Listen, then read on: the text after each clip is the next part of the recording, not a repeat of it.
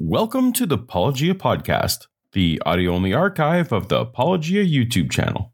Note that some content was designed to go with visuals, but the imagination can be a powerful thing. If you enjoy the podcast, please consider giving it a 5-star rating on the podcast app you're using now to help us reach more people. Or, since this endeavor is ad-free, consider going a step further and supporting us for as little as $1 a month at patreon.com/apologia. But for now, let's get to the episode. Part of the Apologetic series, posted January 30, 2022, titled 7 Best Reasons for the Resurrection, featuring Dr. Kipp Davis. Are there fresh arguments that Jesus actually rose from the grave? My gut says no, but my heart is hopeful for a yes. Dr. Jeremiah Johnson. Dr. Jeremiah J. Johnston. J. Jonah Jameson. Triple J. Dr. J. Dr. J. Dr. J. Hey, Dr. J. Dr. J. You better bring the goods, man. I'm with you, Sean. Bring the goods, Dr. J. Bring it. I've always wanted to have Bono on.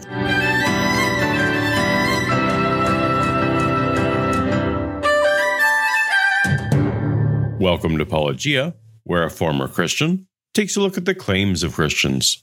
Today, we've got Dr. Jeremiah Johnson has a new book coming out. I was fortunate to get an early copy of it. It's called Body of Proof. I think it's fantastic. He lays out 7 reasons he believes in the resurrection. We're going to get into those. But Dr. J, I got to tell you, before we get to your fresh argument, whenever I hear someone say they have a new argument, I've got number 1, an eye roll. That's me. I definitely did an eye roll. Second, I don't believe him. But in your case, it gave me pause because I know you and your scholarship. Now, here at Apologia, we don't really care too much about credentials. I mean, I'm just a former Christian layperson who makes YouTube videos without any formal credentials in this field. All I care about is the strength of the argument. But for some reason in this interview, both Sean and Jeremiah leaned very heavily into an argument from authority fallacy situation where they imply the strength of what is being presented is dependent on Jeremiah's credentials. If I could just elbow in scholarly for a minute. I say this is a gospel scholar. A PhD knows a lot about a little. So if people want that, they're going to have to go to your scholarly work. Scholarly speaking, is there pretty good consensus? I appreciate that you're a scholar that makes stuff practical. I understand that I'm not even credentialed enough to comment on his credentials, but Dr. Kipp Davis is. So in 2012, Society of Biblical Literature, I presented a paper with a room full of scholars and skeptics and seekers. And at Society of Biblical Literature, it's fun because you present the paper and then scholars can react immediately. They can completely disagree and they can actually strengthen your argument. And I was delighted because Craig Keener, a man that I respect highly, for those of you who don't know him, he's a classicist. He's an amazing author, a great scholar, very fair scholar, and he's a true classicist.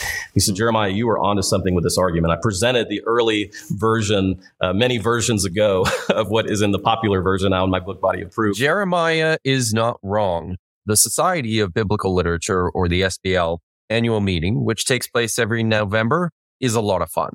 However, what he fails to note is that this paper he gave was not exactly an SBL paper.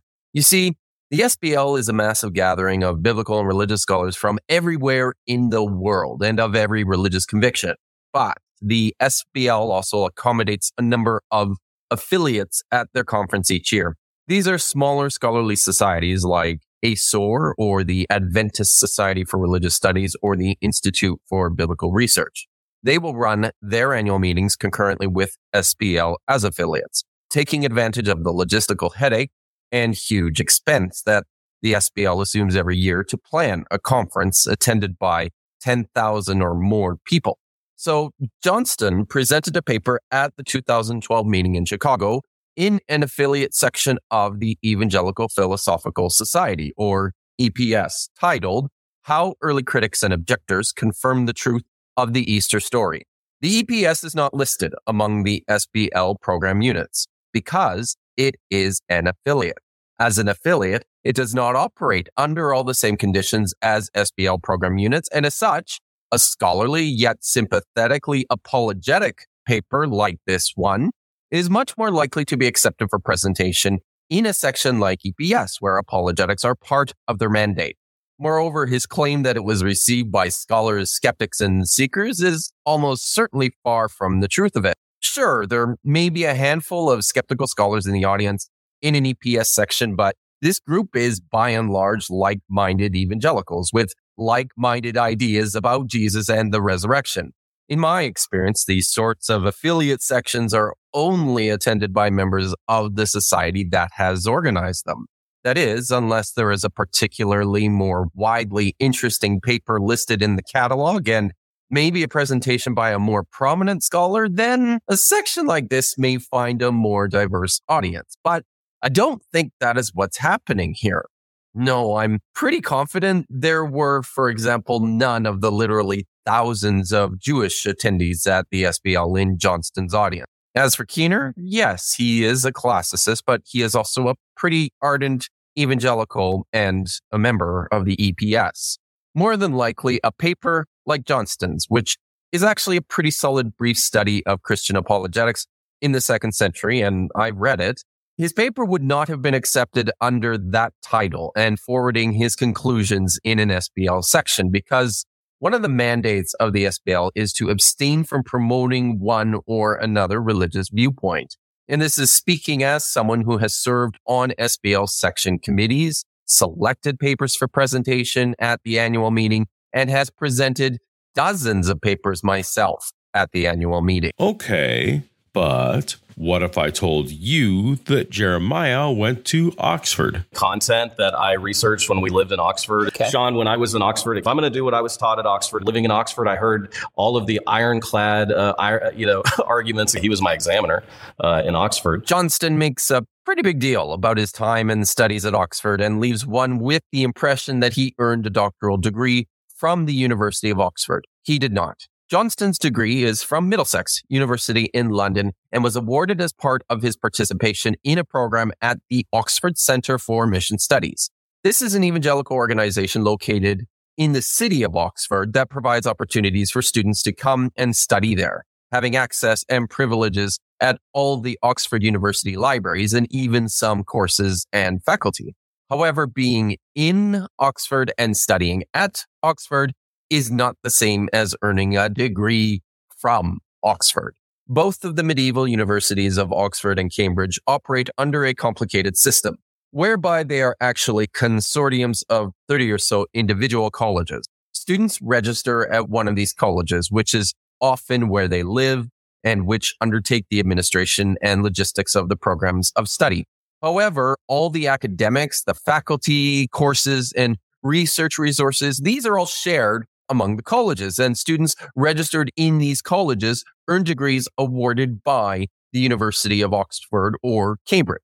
So what Johnston is doing here is taking advantage of the ambiguity that is unfortunately built into the system in an effort to mislead his audience into thinking that he completed a University of Oxford PhD, but without outright saying so. It's duplicitous, and he obviously knows as much since he is keenly aware of the fact that his degree is from Middlesex University, not Oxford, and was earned, to quote from his bio, in residency in Oxford in collaboration with Oxford Centre for Mission Study. The OCMS says of itself that it is, quote, committed to cutting-edge mission scholarship by global mission and ministry leaders with an emphasis mission in Asia, Africa, and Latin America. With flexible residency requirements and part-time study framework, the OCMSMU program is designed to allow those engaged in mission and ministry to remain embedded in their ministries while pursuing their research degree, which is awarded, quote, as a collaborative partner of Middlesex University. None of which has anything to do with the veracity of his actual arguments. And we'd have said not a word about any of this if Jeremiah himself hadn't repeatedly pointed to his credentials as evidence rather than pointing to the actual evidence. Trust me, I'm a doctor. Trust me, I'm a doctor. Trust me. And doctor. Perhaps Jeremiah can stick to the facts in future presentations. It's also worth noting that his new book, Body of Proof, and I think it comes out in March. So if you see this before, we're almost 2 months before it's out. You can pre-order it, check it out. Isn't out yet for me to read. So all we can respond to is the case put forth during his interview. something that Sean seems to be preemptively scolding me for. Again, let me say, if people are going to do video reviews, fine, go back and check out Dr. J's scholarly work, and then maybe you and I can come back and take some of those point by point in due time, maybe as it gets closer to Easter. I mean, okay. I checked out Jeremiah's academic publications page, and what's listed there is a paper on the extra-biblical Gospel of Peter, a collection of hermeneutical essays he didn't write, an article on heaven he co-wrote, an article on sacraments he co-wrote, and the only one that seems remotely relevant to today's topic, an encyclopedia article on the resurrection that he co-wrote. Sean linked to a paper, How Early Critics and Objectors Confirm the Truth of the Easter Story, which isn't in Google Scholar for some reason, but I've now read for the purposes of this response. I also found and read Jeremiah's master thesis, The Emergence of the Concept of Resurrection in Judeo-Christian Faith, a tradition-critical study. So you can go read his book, you can pick up the articles, you can go to the scholarly PDF and analyze it for yourself. Hopefully I've done enough homework. Let's get to it. Let's jump straight in, because there's a lot of people, believers and Protestant skeptics, who want to know what your best case is. Oh, will this be aimed at skeptics? My audience is the vast majority of followers of Jesus. Oh. So you're mainly convincing people who are already convinced. Who love Jesus, but if you ask them, hey, tell me, why do you believe in the resurrection of Jesus evidentially and don't use your Bible, they're going to give you a deer in the headlights look. Well, that's great news. You're not going to be using your Bible. I guess there'll be no need for my jingle today. All right, Jay, let's jump in. You say reason number one. We can trace out of the upper room the teaching that Jesus physically bodily rose from the grave, married with the experience of the early Christians who actually saw him, touched him, had dined with him in his resurrection state. This caused them, it motivated them to spread the message because it is true. It has a life-transforming value, and that value extends to all people. Christianity has transformative value, therefore it is true? Is Jeremiah really putting forth that the only way to explain lives changed by Islam, Mormonism, Hinduism, a self-help book like The Secret, a motivational speaker, a fad diet, a get-rich-quick scheme, crystals or essential oils, is that they are based on factual truth? Nothing false can transform.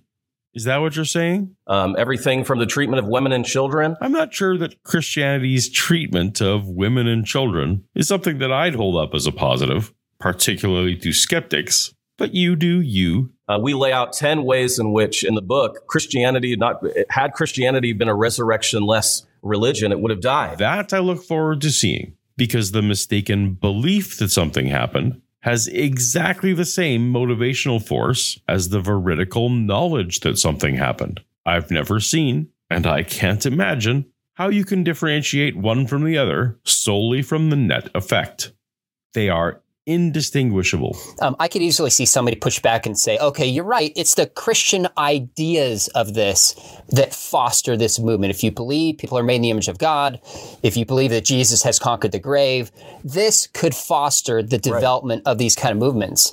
But why is that a reason to believe Jesus actually rose from the grave? Isn't that a reason to believe that the story of Jesus appeals to the human heart, motivated people to live differently? Tie that to the actual resurrection for me. Yeah, you asked hardballs right at the beginning. That's why I love coming on your show, Sean. Thank you for asking questions that skeptics and seekers alike are like, oh, thank you. We finally get to the good stuff at the beginning of the show. It is a great question. If you could get to an answer, that'd be awesome. First off, I would take a lot more faith to believe in that scenario because the Christian movement had died. In Luke 24:21. Whoa. Your evidence that the Christian movement had died is Luke 24. What happened to... Tell me, why do you believe in the resurrection of Jesus evidentially and don't use your Bible? If I'm uncritically accepting Luke at face value, then this stream and your book are entirely unnecessary. Luke says that Jesus rose from the dead. We accept Luke, so end of discussion. But if you want to demonstrate that Luke is correct, you can't appeal to Luke to do it. Jesus Christ was thought to be a failure like many of the other messianic pretenders and contenders of the first century. The movement had died out, and why shouldn't it? Their savior had, quote unquote, died on a Roman cross as an enemy of the state. But this one fact alone is what separates the Christian movement from all others. So Christianity has to be true because it was popular, because it was successful, all popular ideas are true? Is that what Jeremiah wants us to accept? And they didn't feel like it. They didn't want to experience. This was not some kind of wish-filled thinking. This is going to be a theme for Jeremiah. He wants to have his cake and eat it too.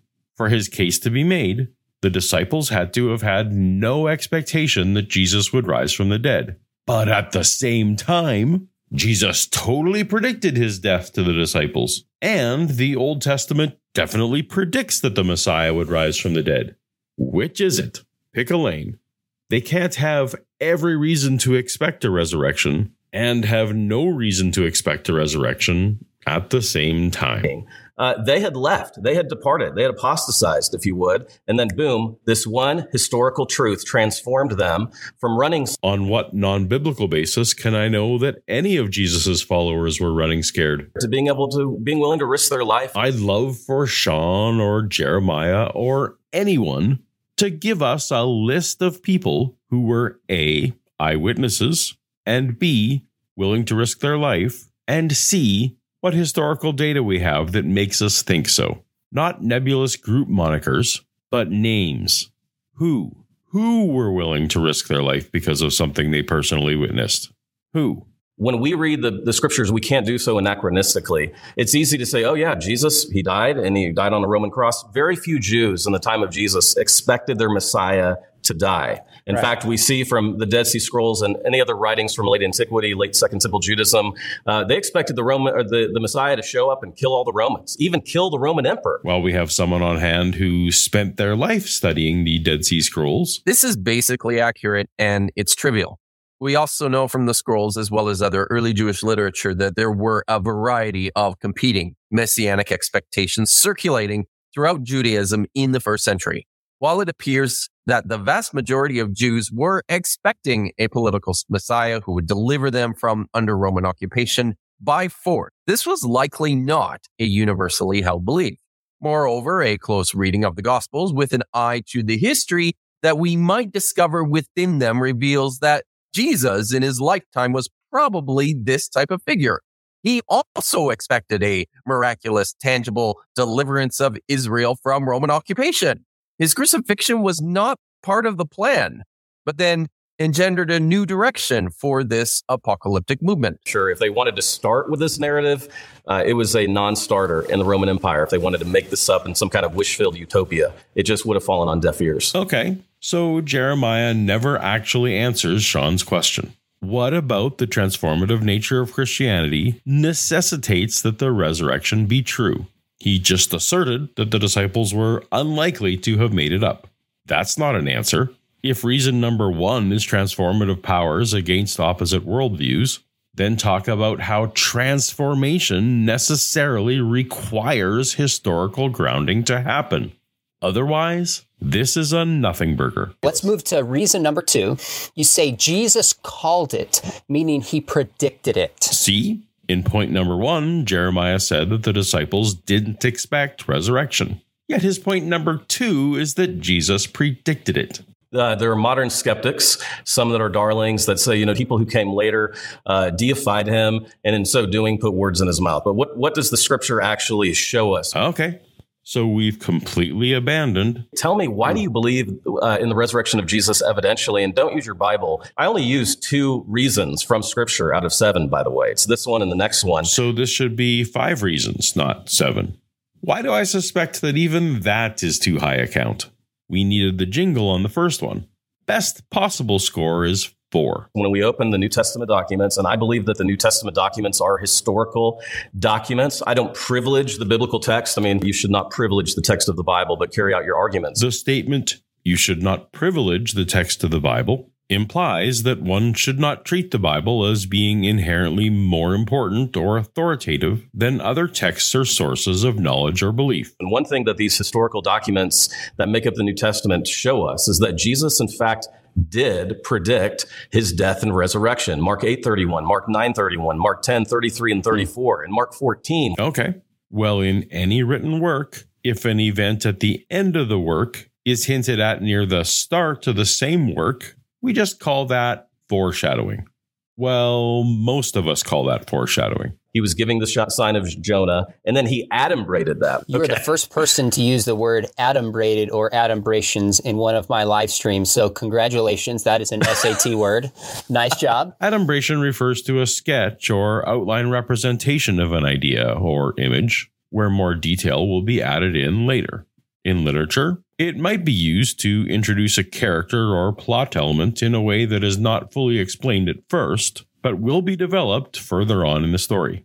Foreshadowing, on the other hand, refers to the use of hints or clues to suggest events or developments that will occur later in the story. Either way, when the initial setup and the payoff to the setup are in literally the same document, there's no reason to prefer prophetic utterance over literary device. The belief in Jesus' resurrection was 20 years old by the time Mark was penned, so there's no way to tell if these predictions are historical or literary. From hindsight, those two things are indistinguishable. You'd have to privilege the biblical text to prefer the more complex and less likely notion of prophecy when simple foreshadowing explains it fully. That Dale Allison points out in his recent book, in which he defends some of the resurrection but offers some critiques. He says, wait a minute, if Jesus so clearly predicted his resurrection, then why are the apostles so confused? Why won't Thomas believe for 8 days when his buddies, the apostles, say, we saw the risen Jesus? Why this lack of belief if he so clearly predicted it? Great question. You know, I have huge respect for Dale Allison and his commentary series and his work on the resurrection. We've had him speak and interacted with him as well in the scholarly work. But if I could just elbow in scholarly for a minute. Is Jeremiah trying to say he's more scholarly than Dale Allison? Because if there was a ranking system for New Testament scholarship, believing Christian Dale is in the top tier. Dale's a great scholar.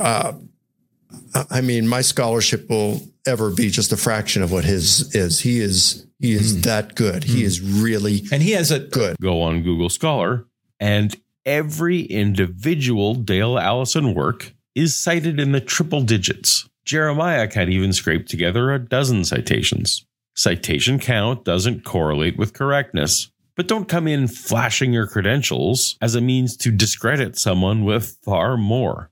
Again, I have no credentials whatsoever. Everything I'm putting forth should be evaluated as such. I would just say this. It would be impossible for us to essentially, again, anachronistically go in and say, how did they believe this? We can't get into the disciples' head. They didn't believe a lot of things, and let alone the resurrection. If you can't get into the disciples' heads, then you can't tell me what they did or didn't believe about the Messiah or the resurrection, or what they would have found embarrassing. I think you're absolutely right. And you've nullified so much of your own work here. And great answer, by the way. That's really helpful. Helpful how? I'll leave this as homework for the listener, but Jeremiah's full rambling answer was in no way helpful. He said we can't get into the disciples' heads, and then proceeded to assert what was in the disciples' heads. As far as I'm concerned, Dr. Allison's criticism stands. Number 3, you said Jesus demonstrated resurrection power. Go.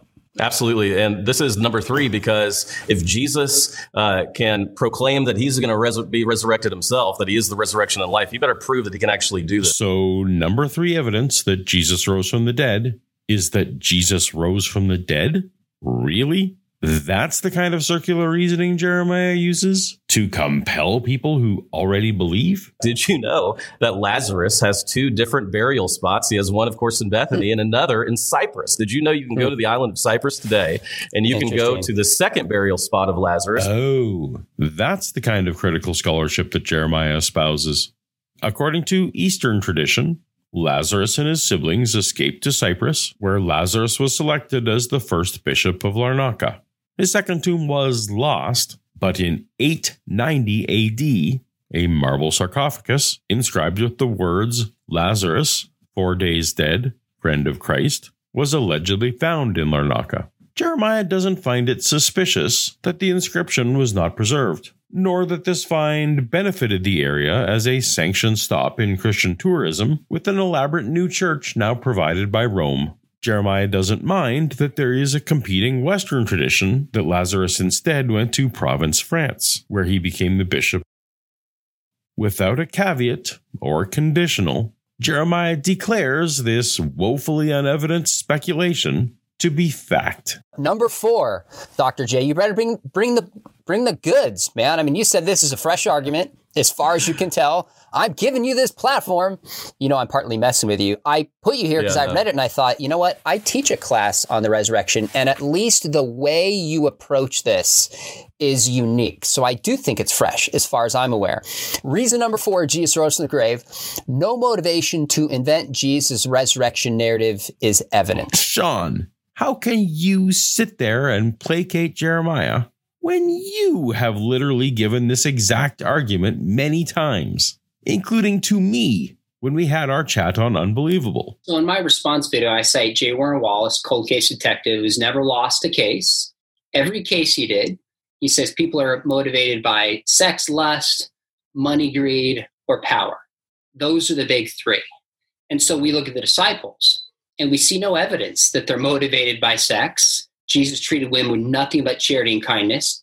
There's no evidence that they're motivated by power. This allegedly new argument is just warmed over standard J. Warner Wallace, Frank Turek, Lee Strobel, Apologist 101 fare. Or people invented this, you'd have to have one or more of those 3 motivators. And I don't see the New Testament writers getting sex, money, and power for saying any of this was true. They had no motive to invent it. But this is the first time I've gone public with this new reason, this fresh argument. Maybe you should have trotted this one out for vetting before you completed the book, because Dr. J, this is the opposite of fresh. Oh, it is not fresh. I feel like I may not even need to address this argument about the state of the mind of the disciples, because you said yourself, we can't get into the disciples' head. But please, elaborate for us. You and I were followers of a rabbi called James, and so-called James is really a great, phenomenal guy. He even might do some miracles.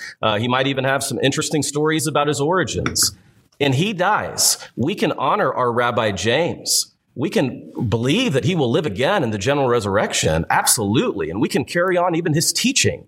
We have no psychological motivation to invent a resurrection narrative about our rabbi, because we don't need it. Because Judaism is a coherent religion, why do they even need a resurrection narrative? They don't need it unless it actually happened. This is silly on its face. Judaism existed, so why do they need Christianity? Judaism existed, so why did anyone need Islam? Islam existed, so why did they need Baha'i? Christianity existed, so why did they need Mormonism? Hinduism existed, so why did they need Sikhism? I'm guessing Jeremiah has explanations that don't involve them all being based on facts and reality, that it actually happened. I see no reason, other than special pleading, to exempt Christianity from any of these same motivations. One of which is just a group of enthusiastic, well-meaning people being sincerely mistaken. Okay, so let me make sure I understand. When you say there's no psychological motivation, typically what people say is, well, they could have a motivation for power. It's amazing what people do for some level of power. Yes, I said this exact thing to Sean. The fact that a fisherman from Galilee, after having had all these experiences, having crowds around him and all these kind of things, it feels like going back to fishing is not the best way to make money, and we can debate about whether or not the disciples actually ended up earning a living. It seems like Paul was at least earning somewhat of a living. But in terms of power, when I was in church ministry, when I was in youth ministry, I saw over and over, it only takes the smallest piece of power for people to lust after that power. So you put someone in charge of the bake sale table, that person is all in on the power of that bake sale table. It made no sense to come up with this story versus another story. Is that the heart of the argument you're making? I think you've summarized it very well, Sean, because there would be no psychological motivation. But remember, we can't get into the disciples' head, meaning you don't need it. You can honor Jesus in the way that you want to honor him. You don't need to go make up a story that he died and rose again. It seems Jeremiah is defending against a notion that someone invented Jesus' resurrection whole cloth, knowing it was a lie. This is entirely irrelevant to me, as I think Christianity is best explained as originating with a few people who were sincerely mistaken and having it grow from there. Jeremiah has nothing to say to that hypothesis. The gospel writers, if they want to have a theological or psychological motivation, hey, Sean, let's get together and come up with something. Let's write something very compelling, and let's really make this up in a way that it is going to impact lots of people. If the gospel writers invented the resurrection story, they did a terrible job. What are you talking about? They did an amazing job. The stories of Jesus absolutely impacted lots of people. So, exactly as they exist was the best way to make them compelling. For many decades, Christians talked about Jesus and tried to win converts. And it makes sense that just like the phrasing of a joke can be honed over retelling for maximum laughter, so too the Jesus narratives that worked best at winning converts were the ones eventually written down. The gospel writers do not hide the embarrassing narrative that we read in the gospels, and they don't do that because the stories are true. First of all, Jeremiah has no idea what was or wasn't embarrassing to the gospel writers. We can't get into the disciples' head. And it would make sense for the gospel writers to add in extra so-called embarrassing details as a literary device, including some details grounding the story and making the followers more relatable is a way to lend credibility to the more fantastical parts. As the cold case detective Christian apologist recently affirmed, that principle we talk about of embarrassment, I've known some guys who would include embarrassing things in their lie. I have known guys who in order to be perceived as, because they want to be more persuasive with me. That's why we see this sober narrative. They're almost holding back at points, almost stunned themselves as they're reporting the events. I could see them looking back at the gospel writers saying, I can't believe I didn't see it. I didn't see it there. How could I have been so wrong? I mean,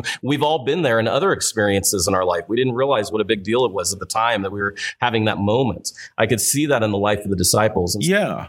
Your empathetic reaction is exactly the literary and evangelical reason to include those details, even if they didn't actually happen that way. Our good friend Gary Habermas has done such a wonderful job the last 30 years, bringing Paul into the forefront as a great source for the resurrection of Jesus. I'm hoping that this book, in a small way, will simply bring the Gospels back to the centrality of that discussion as well. The Gospels? So this is all... I'm a specialist in extra-canonical gospels, second century extra-canonical gospels. These are gospels like writings, about 70 of which that didn't make it into the New Testament canon. Indeed. Early Christianity was replete with documents purporting to be historical or written by someone well-known, but were actually forgeries. The Bible warns that there are forgeries going around. This is an odd thing to remind the audience of when trying to act as if it's impossible for his favorite pet documents to be sub-historical. The Gospel of Peter is written in the late 2nd century, and it seems to be responding to the very same criticisms that we're talking about in this show. The Gospel of Peter seems to fill those gaps apologetically.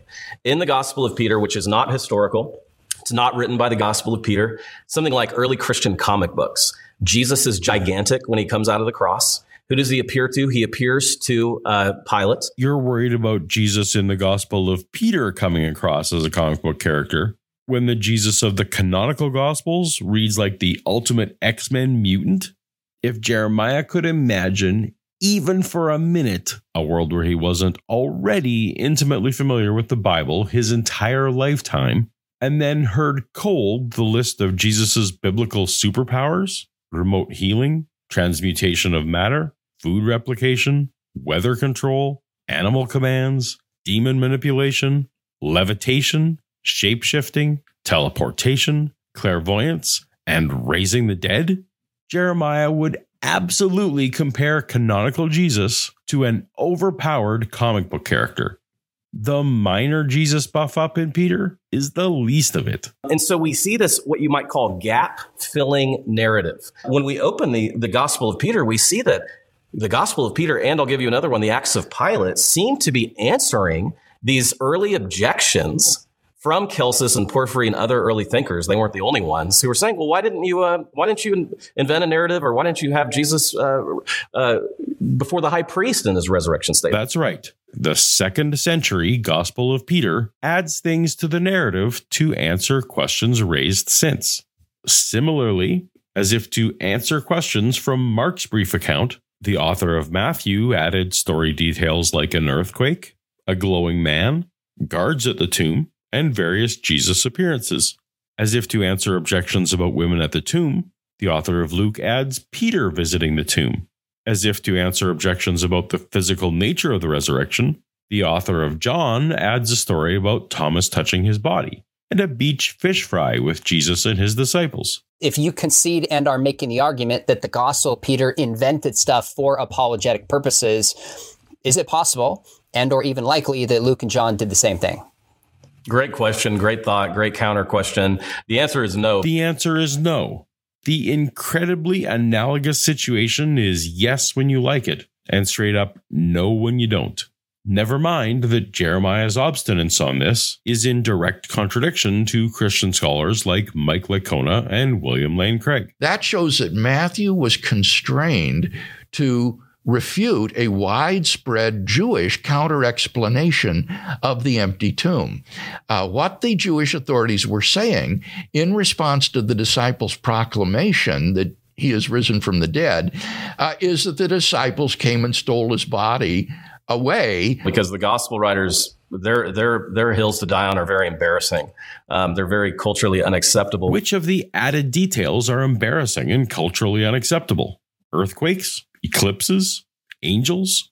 Getting a dude to back up the story of the women? Someone asking for empirical evidence?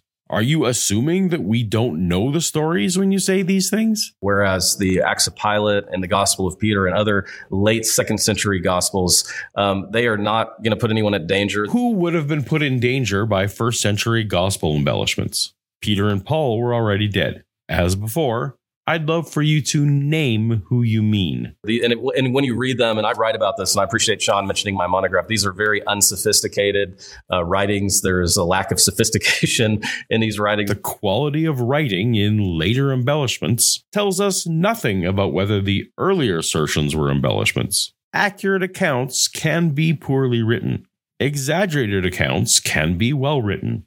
This is silly. The Gospels, in fact, are much more restrained in the things that they're saying, and we don't see them inventing something that would be on the same level whatsoever. After 2,000 years of millions of Christians normalizing the canonical stories, they may seem restrained, but they are in no way restrained. They are absolutely fantastical. So much so that scholars consider Matthew's additions to be literary flourishes to accentuate theological points. I think what's going on here, when you look at the Greco-Roman and Jewish literature of the period, that would seem to suggest that Matthew does not mean for us to understand these in a historical sense, but he wants us to see these as what we would call as portents. Without justification, Jeremiah puts his preferred texts into a special pleading category. Now, could anyone invent anything at any time? Sure, I guess is a general answer to your question, but it's not the same case that I see with the Gospels whatsoever. From what I see, these are apples to apples comparisons, entirely apt.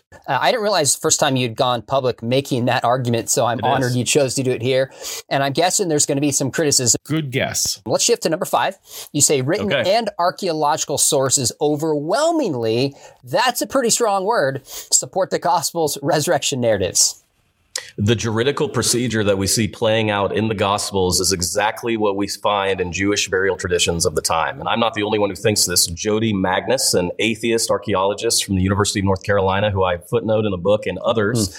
So she has no theological motivation to say this, says, yes, the Gospels get it right. And so when you study the archaeology of burial traditions in Judaism, we see that everything that we read in the Gospels smacks of authenticity. Around 900 rock-cut tombs have been discovered in and around Jerusalem dating to about the 1st century. Significantly, tomb burial in the area is restricted to 2 historical periods. There are Iron Age tombs from the 9th to 7th centuries BCE, prior to the rise of Babylonian influence and ultimately the destruction of Jerusalem.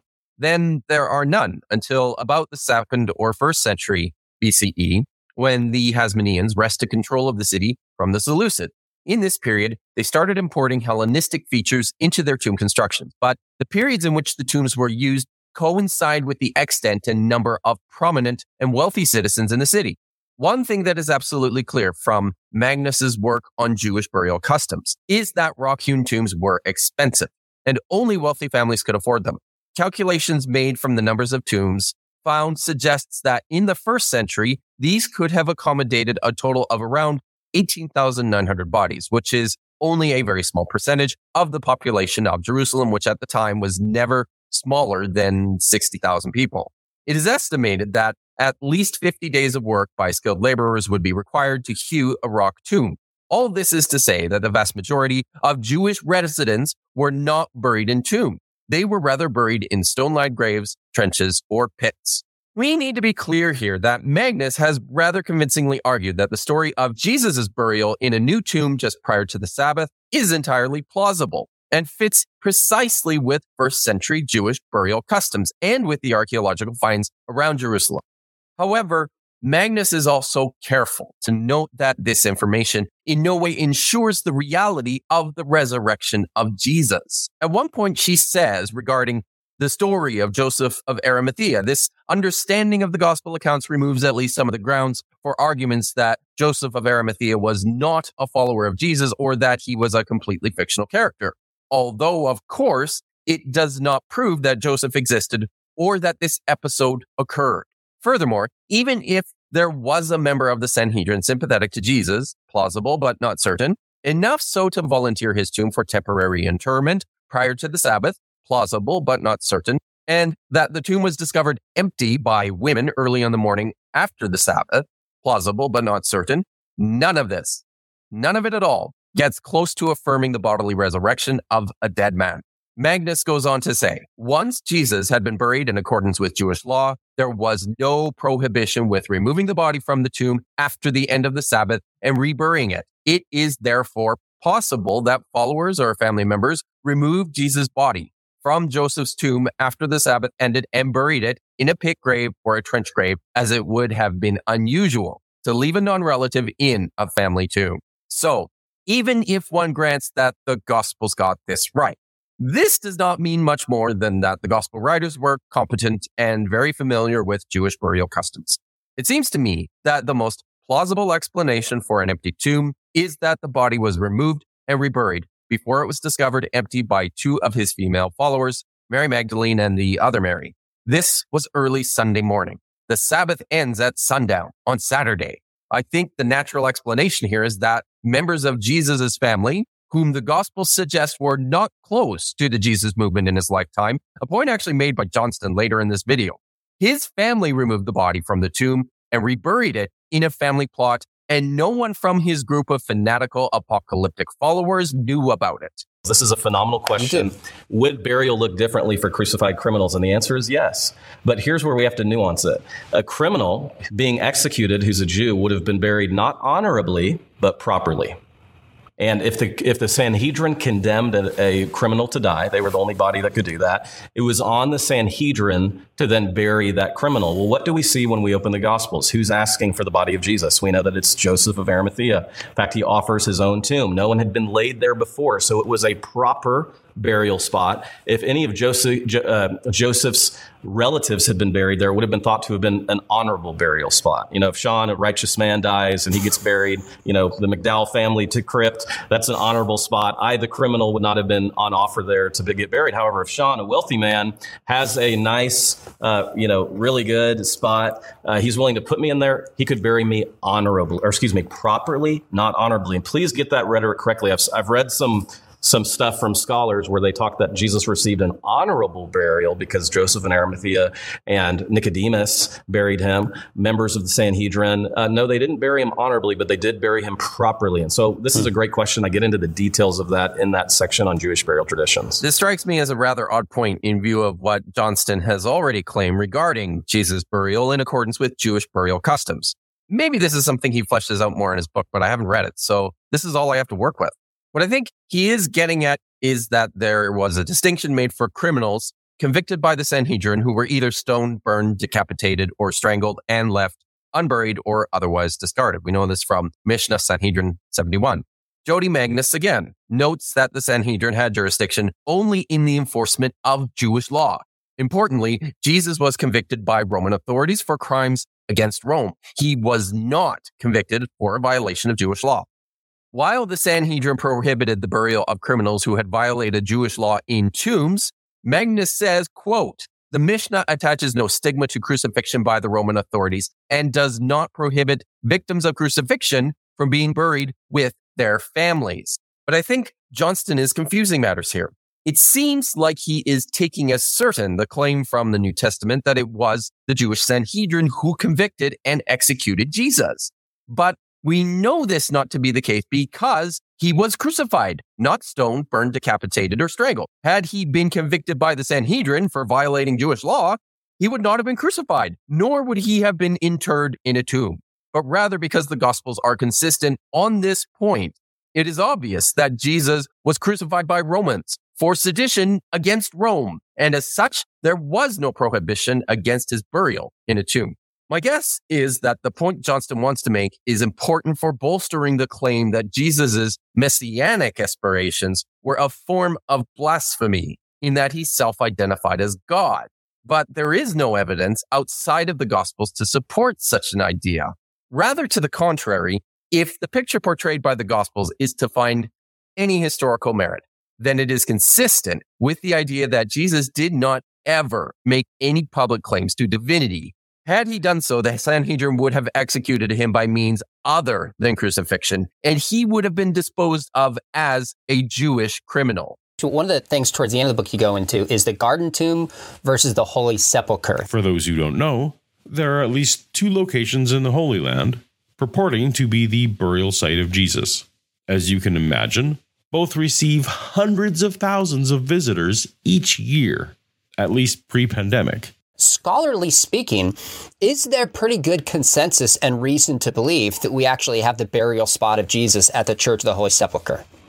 Short answer, yes. I have 2,500 words. I will have to wait for the release of the book to see what Jeremiah's 2,500 words say. But I'm curious who this consensus would be. Of the people who specifically commit to one location or the other? Because there isn't even heterogeneous scholarly consensus that Jesus was buried in any tomb, let alone a specific tomb. There's no getting around the fact that this site was venerated in the 4th century, hundreds of years after the destruction and fall of Jerusalem. Emperor Constantine's mother was sent out to find long-lost holy Christian sites. And to no one's surprise, locals in each region managed to pitch something and receive money from Rome. If you're putting forth church tradition as your source, your 5th point is somehow even less founded than the previous 4 Bible-based ones. I do have one more somewhat quick question, if it's possible, but the chapter on archaeology, in some ways, fictional stories can be built upon real archaeological events. Like the Avengers took place, and there's real places like New York, so to speak. I'm going to take this as a reference to Apologia on Twitter mentioned a shawarma restaurant in, I guess it's New York City. And it fits together with something in a Marvel movie where Tony Stark mentions a shawarma restaurant. And so, like as if the Marvel movie gets this right. There's a shawarma joint about 2 blocks from here. I don't know what it is, but I want to try it. So is this a reason that it's true? Or do you say this is just corroborative support?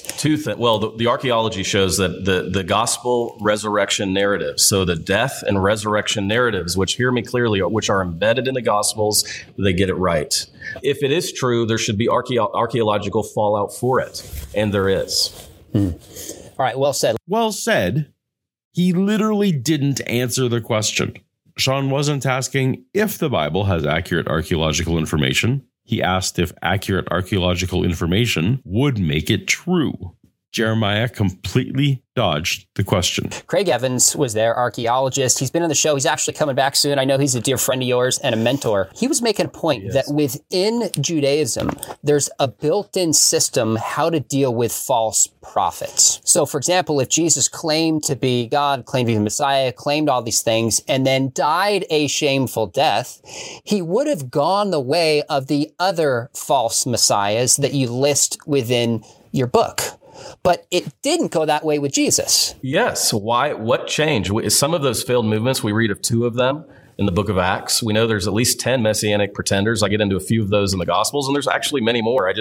Several. I mean, Jesus is not the only guy in the first century claiming to be the Messiah. And again, that's where the resurrection becomes the game changer. And so we see that without the resurrection, without this fact, there is no Christian faith. First of all, it is odd to identify Professor Craig Evans as an archaeologist. I was a former student of Dr. Evans. He was the second reader of my MA thesis.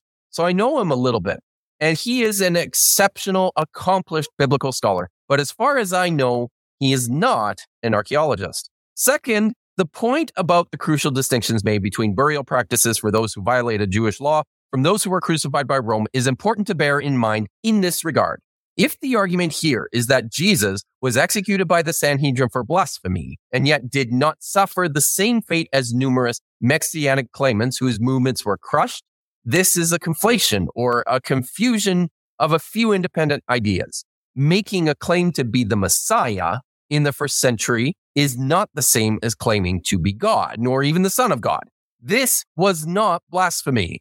And moreover, the survival of the church beyond the second century is not inexplicable outside of the Jewish checks on false prophecy. I think that a more plausible explanation for the emergence of Christianity has much more to do with Paul than it does with Jesus. The followers of Jesus continued in Jerusalem after his death to practice a nascent form of what we would call Christianity, but of which we know very little. And I think the reason we know so little about it is precisely because the church in Jerusalem, the church of James, brother of Jesus, disappeared with the destruction of the city by the Romans in 70 CE. However, as a result of Paul's efforts to internationalize the movement, it survived in Rome, in Ephesus, in Alexandria. And importantly, it changed to eventually become what we more readily recognize as Christianity, distinct from Judaism. So I think on one hand, while Evans and Johnston are right to note that Jesus' movement is unique for having survived despite the death of their Messiah, on the other hand, the original form of this movement, which was probably much more like other Jewish messianic movements in the first century, also died. In other words, it wasn't the fact of Jesus' resurrection that carried it forward. Rather, it was the persistence through an amalgamation of Roman religious ideas in the Greek-speaking world that shaped this interesting and odd pagan expression of Judaism. Number 6, just say only Jesus' resurrection convincingly explains the conversion of people, not previously his followers. I don't think we appreciate that Paul was an ardent Pharisee. Oh? Is Jeremiah asking us to get into Paul's head? We can't get into the disciples' head. That's my point number 6 when we look at the hostile witnesses who come to faith in Jesus Christ. And the only reason Paul comes to faith in Jesus Christ is because he has an experience of seeing the resurrected Jesus, and that utterly transforms his worldview. Millions of hostile non-believers throughout history have had their lives changed by Christianity without having personally been an eyewitness to risen Jesus. To insist that Paul's experience had to be veridical in order to be transformative is simply special pleading. I feel like we gloss over that pretty quickly. In chapter 6, especially with Paul, I go into it in depth. Gary Habermas has done a phenomenal job talking about James. What would it take for you to bring, Gary always says, to believe that your brother was the Son of God, and everybody laughs because it would just be impossible to think, a sibling could be the Messiah. Sure. And yet, what do we know from Josephus? AD 62, it's one of the reasons I date the book of Acts before AD 62. We see that Josephus tells us that James dies. And by the way, Josephus is not in the Bible, friends. He gives us something 28 times longer than any gospel, his writings. He says that in AD 62 that James dies believing his brother is the Messiah. That's Josephus telling us that. So I find that thread compelling. I certainly wouldn't leave it out because it's not just the friendlies, the hostiles were coming to Christ as well. There are a few things going on here. First of all, Johnston, and by extension Habermas, is conflating two ideas. One, that Jesus was the Son of God, and 2, that he was the Messiah. It is a mistake to think that these are interchangeable terms. Within more conventional Jewish messianic expectation, the Messiah was to be a human being and not a god nor his son, at least not in the sense that later Christian writers understood it.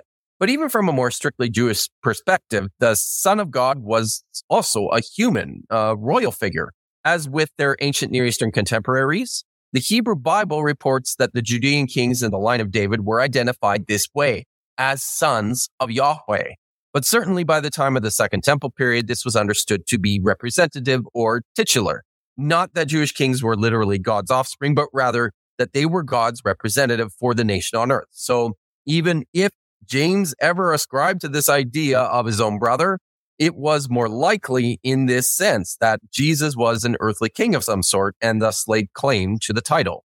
No, if James viewed his brother Jesus as the earthly Messiah, he did not regard him as a divine being. So the reference to Josephus is an important one, and for most scholars is a significant indicator that Jesus was in fact a real figure in history, but that's for another discussion. It is also strong evidence to counter claims of authenticity attached to the James ossuary forgery, since violators of Jewish law were prohibited burial in tombs, and this precluded the possibility of osteologion. This is the practice of permanently interring the bones of the deceased in small boxes, but more on this later.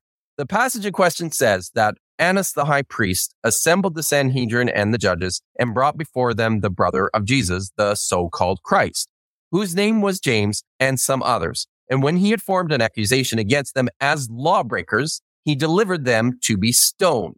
What is Josephus reporting here? That James, whose brother was a messianic claimant, was the most prominent of a group of Jews whom Annas found grounds to execute.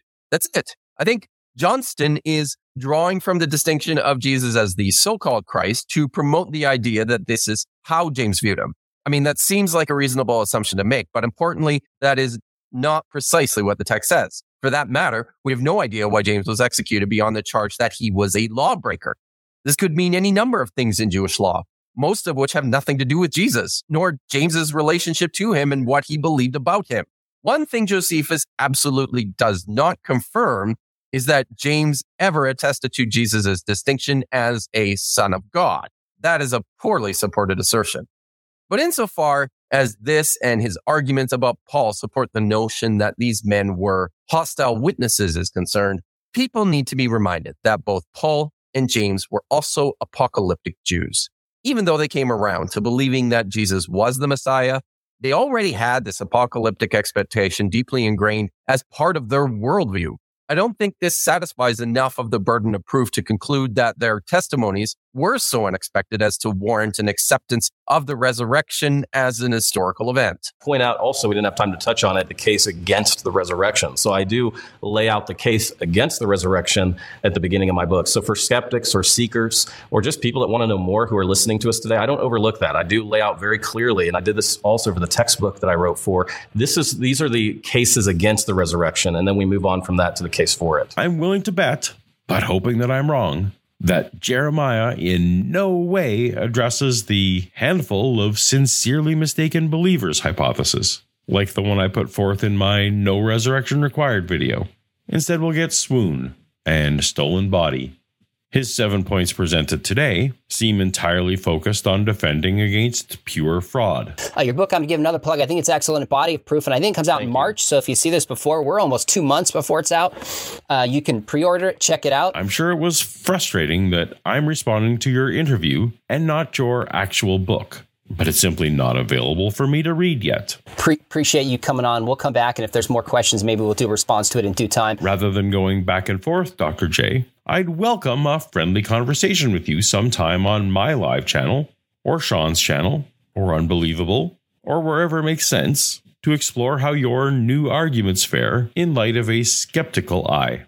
Thank you so much to Dr. Kipp Davis for his scholarly insights. Thanks for having me again, Paul, despite my insufferable verbosity. If people are interested in more of what I'm doing, they can find counter-apologetics and teaching videos on my YouTube channel. And be sure to look for my new course titled Real Israelite Religions, Facts on the Ground and Propaganda in the Bible, coming soon to MVP Courses. Kipp has begun an excellent series on his YouTube channel called The Dead Sea Scrolls Unapologetically, which I highly recommend for anyone interested in history, archaeology, and Judaism. Or tap on the screen now to catch Kipp's previous visit to this channel. Old Testament does not foretell Jesus' birth. We'll see you over there, and until next time, later.